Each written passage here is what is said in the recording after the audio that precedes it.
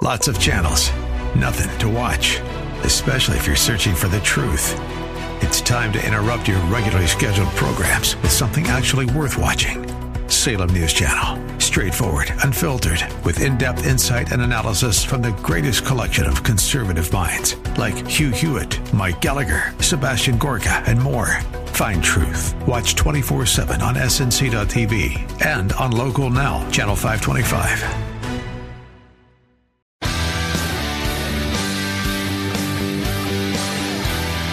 Are you looking for truth from God's Word that you can understand and apply to your life? You'll find it today on Make It Clear with Dr. Stan Pons, Bible teacher and president of Clarity Christian College, formerly known as Florida Bible College. Listen now as Stan makes it clear.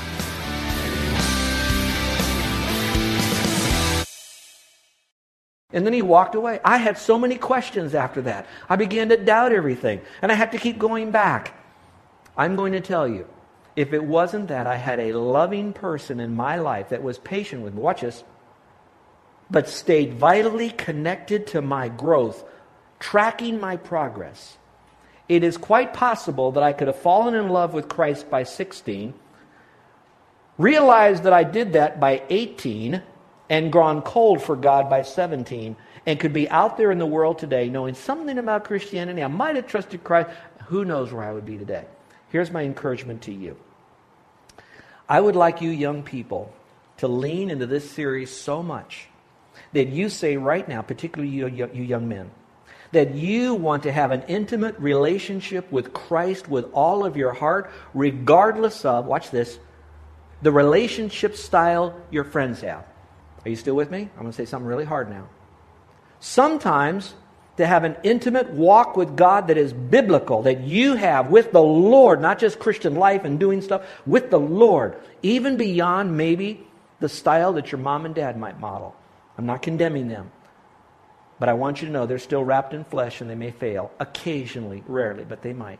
So don't go off when they go off. You stay rock solid in your intimacy. And so like David, you can say, I want to dwell in the presence of the Lord all the days of my life. Not just when I die, I want to be in His presence. I want to be in His presence right today on the soccer field. I want to be in His presence right today while I'm at school. Right today when I'm in my room and I'm tempted to go online and do something and see something I shouldn't. I want to be in His presence every moment, and I want to have that intimacy. That will carry you through the days when you feel all alone. All right. The seeking of God. And then it talks about to behold the beauty of the Lord and to inquire in His temple.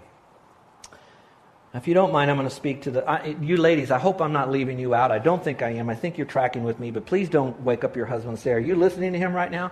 It's for you too, okay? When you read the words to behold His beauty and inquire of all of that, most men, that's really hard for us to follow.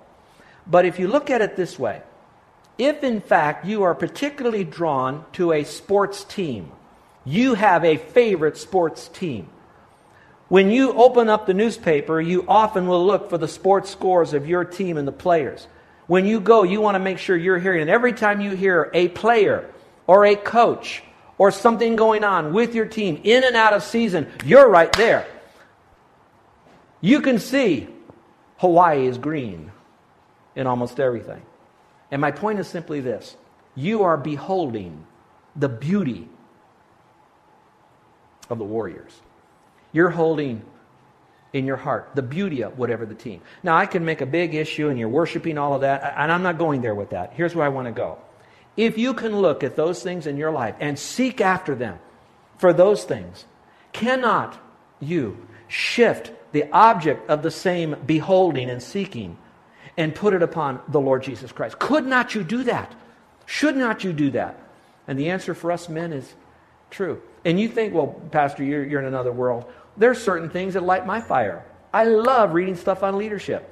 I love going through and finding things that hit where I like, my likes. But I have to be very careful that the candy stick in my life is Jesus Christ. If not, it's very easy for them to become competitive. And it becomes especially easy for Satan then to use those good things in life to draw me away from the greatest thing in life, that now this good thing will become a horrible thing. All right, here's the second observation we get from this passage of his intimacy with the Lord. It would be worshiping God. Now, that's a hard term to use. I mean, everybody worships. Some people, when they hear worship, they think music. Some people, they hear the word worship, they think of praise songs. Some people, when they hear the word worship, they think become a monk somewhere. I don't know. And I'm using that word here in my language. But let's now look at it in Scripture. He goes on to say, "For in the time of trouble, he," referring to the Lord, "shall hide me in his pavilion." If you have your pen, especially you guys, will you underline the word "he shall"? If you're looking for the right network guy in your life, it's going to be the Lord. He shall do something for you. If you need someone to watch your back, it's going to be the Lord. He shall, look what he does now, hide me in his pavilion, which means nobody can get you. Have you ever played hide and seek and you wanted to win? You tried to hide as much as you could away from all of the kids who were trying to get you. Well, right now, he will hide you. In the secret place of his tabernacle, he shall hide me. He shall set me up high upon a rock. When you're on a rock, you can look down on your enemies, and the arrows fly better and faster, more accurately going down than trying to shoot it up against gravity. And now my head shall be lifted up above my enemies all around me. And notice the last in bold. Therefore, because of who he is and what he chooses to do in my life, I will offer sacrifices of joy in his tabernacle. I will sing, yes, I will sing praises to the Lord. Well, I don't know what your outward expression is, but I know this. And guys, I'm with you. I like sports. I'm sorry my Longhorns lost. Glad my Cowboys won. All right, but here's where I'm going with that. Listen carefully. I can cheer. I can really cheer. I heard of a lady who was very quiet. Sorry about this, guys, a lady illustration here. She was real quiet, real shy, and she went to what was known as a Georgia Bulldog, University of Georgia football game. And if you've ever watched University of Georgia, the Bulldogs, when they play, she's sitting around looking at everybody going nuts. But University of Georgia was getting so excited. They were really winning their game. And when the University of Georgia fans cheer, they don't just say, yippee, whoopee, they're winning. You know what they do? They bark like a bulldog. And this lady, this little, wonderful, sweet, delicate, passive, shy lady, she's standing on her seat. Now, that's weird as all get out. You see this. They paint their bodies and they stand out there, sit out there in a blizzard while they're doing this naked. You know what I'm talking about. In a sense, that's a form of praising their coach, praising the quarterback, praising the team, praising the other players, whatever. Now, just shift that focus for a moment. No, please don't get on your seat and bark like a dog when we lead music, all right? We're not going there, all right? But where we are going is this, is that inside of you, do you have that element within your personality of joy for who he is?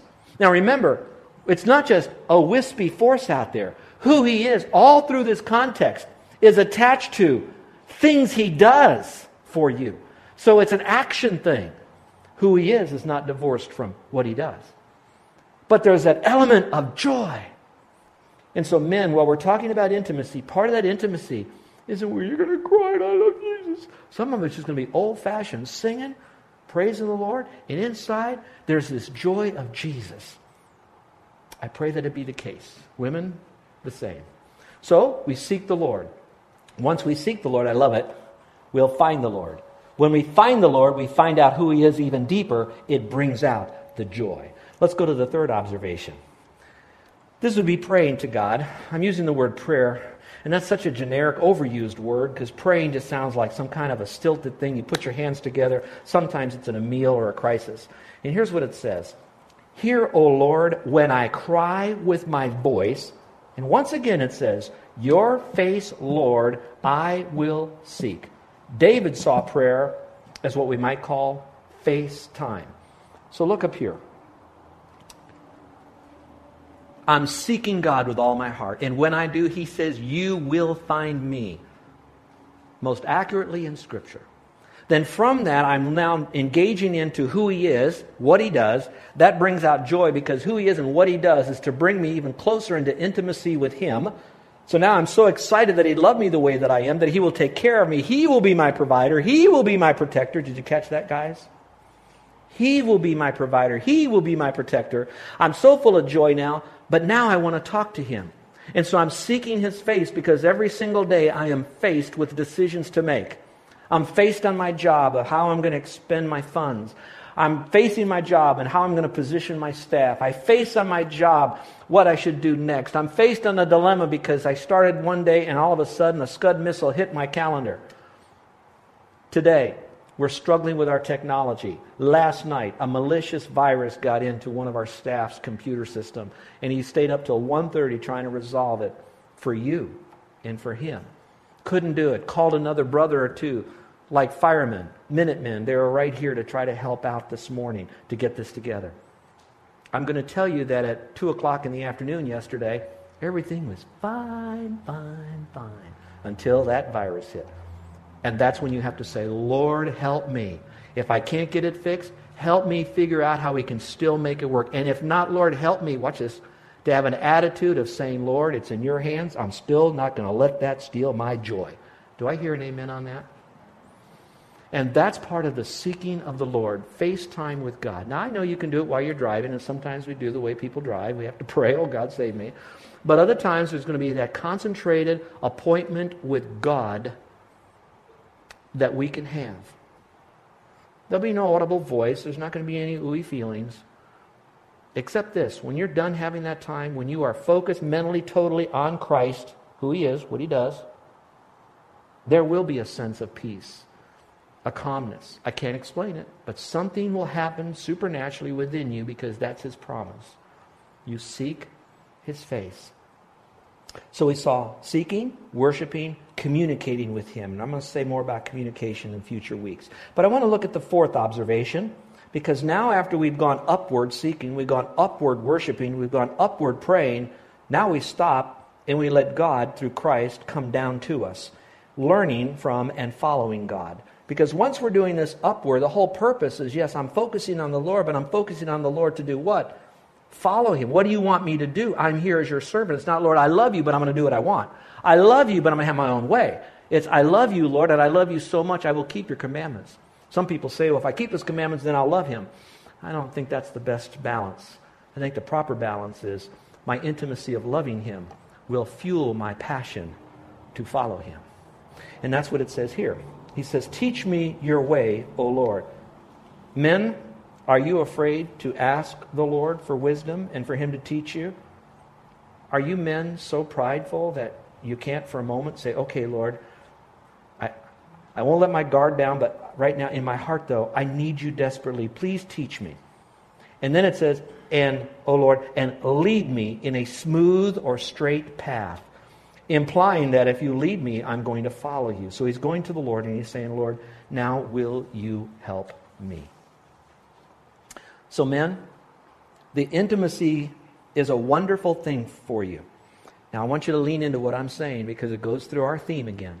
My intimacy with the Lord, because I'm going up with Him, now causes me to say, it is so good to seek you.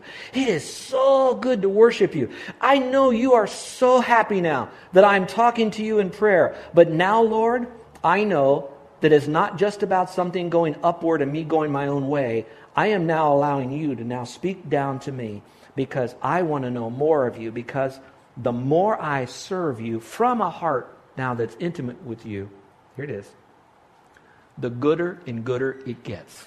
Excuse the grammar. And that's what fuels you to go do more, which then makes you want to run to His pavilion, Christ, Him again, and worship Him and commune with Him so you can do more. Now, if we men would do this, what wife would not want to follow us? What wife would not want to respond to us?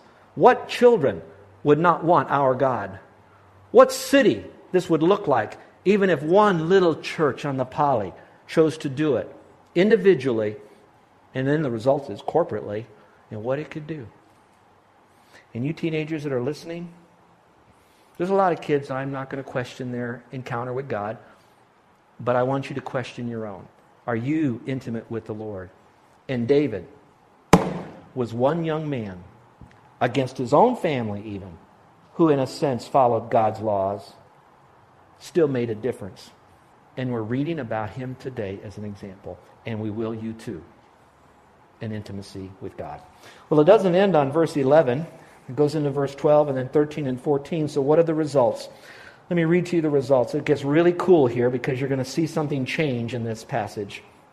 He now says, I would have lost heart unless I had believed that I would see the goodness of the Lord in the land of the living. So for you, instead of underlining, I would have lost heart, I'd like you to underline that I would see the goodness of the Lord in the land of the living. You can see the goodness of the Lord in the land of the living. You can see the goodness of the Lord in the land of the living. And as you see that, your heart is now getting stronger and bolder and more full of worship and joy and seeking Him. Things begin to change within you because you're seeing the goodness of the Lord in the land of the living.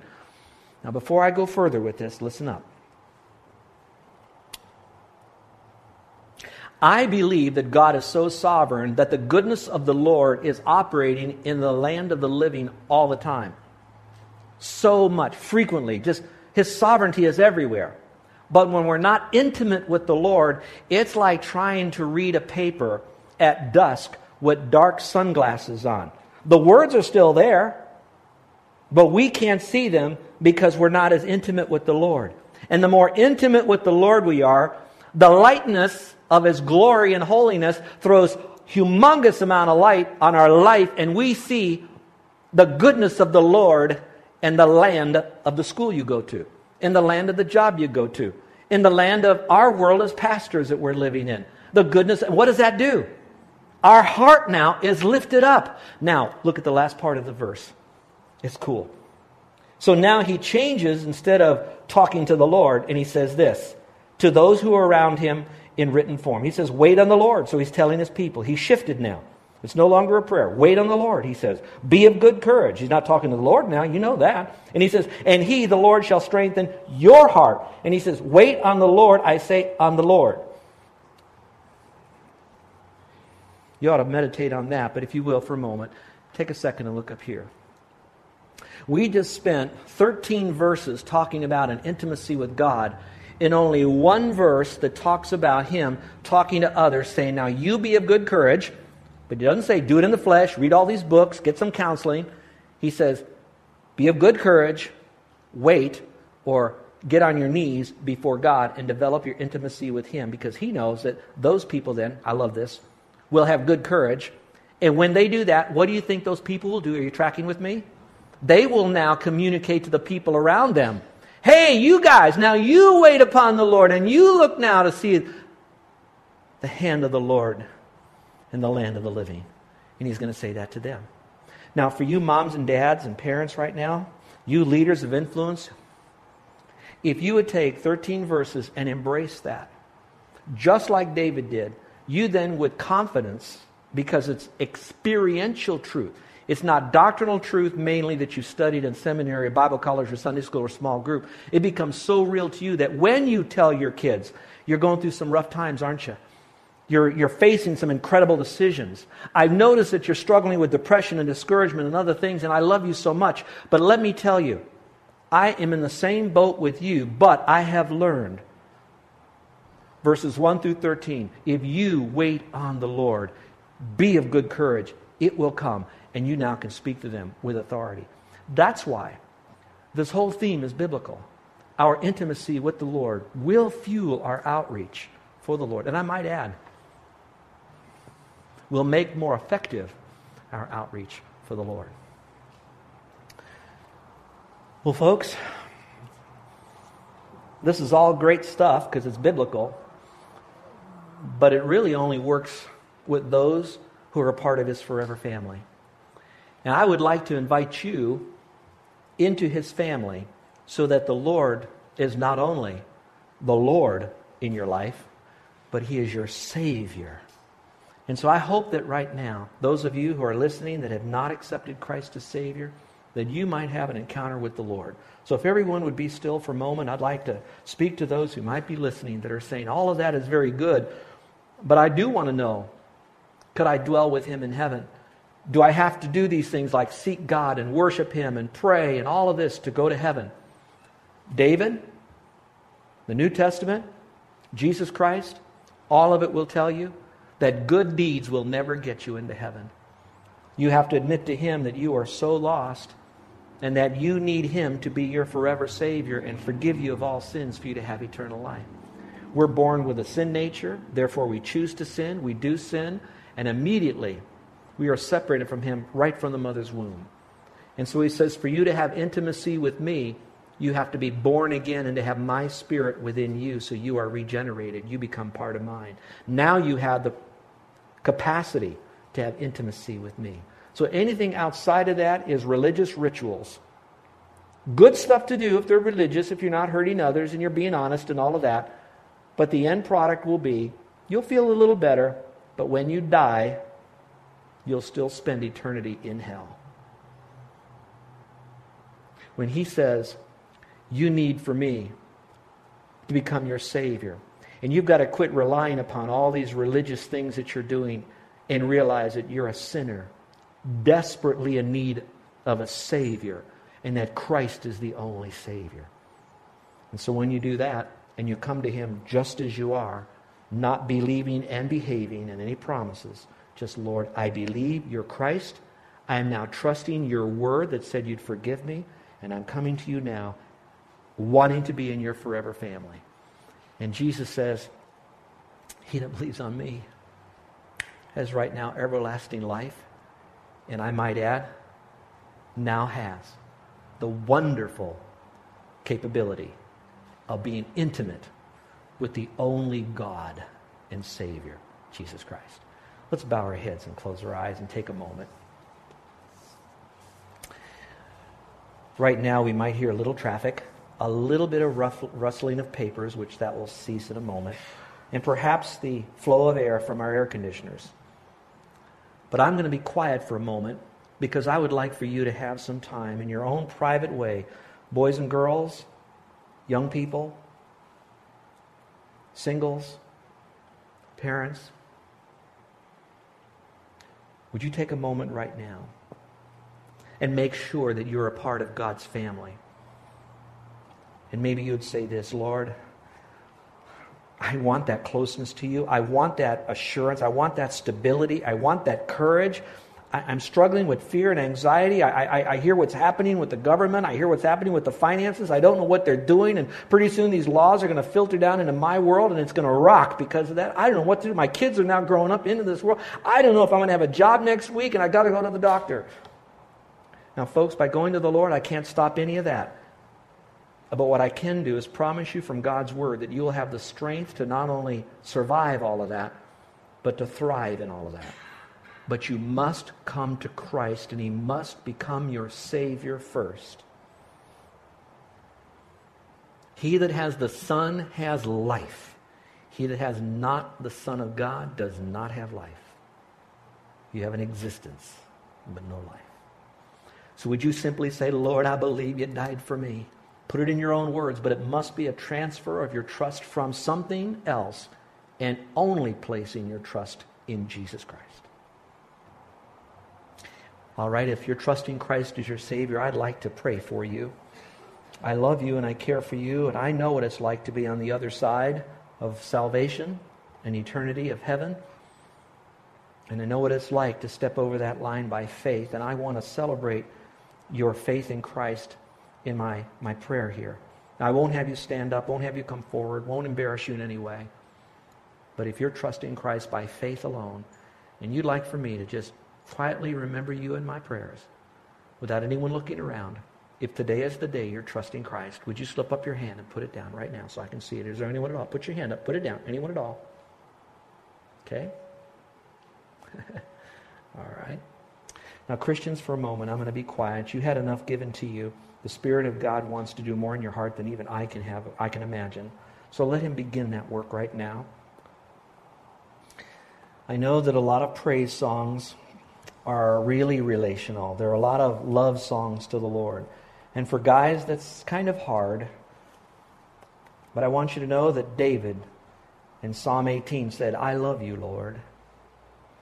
And if a man's man can do that, then men, I think we can train ourselves to allow ourselves to go back to those days when we were younger and felt maybe safer with our moms, and now transfer that to a very loving God who wants to be your life, your strength, and your salvation.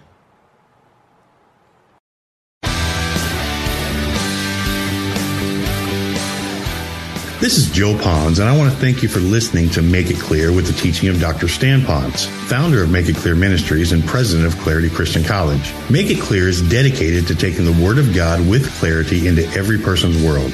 It's the support of listeners like you who make the ministry of Make It Clear possible. You can provide your tax-deductible gift to Make It Clear online by going to makeitclear.org. That's makeitclear.org. Thank you for helping us make it clear. If you would like to have Dr. Pons speak at your church or event, please email us at tellmemore@makeitclear.org. That's tellmemore@makeitclear.org. Thank you, and remember to make it clear.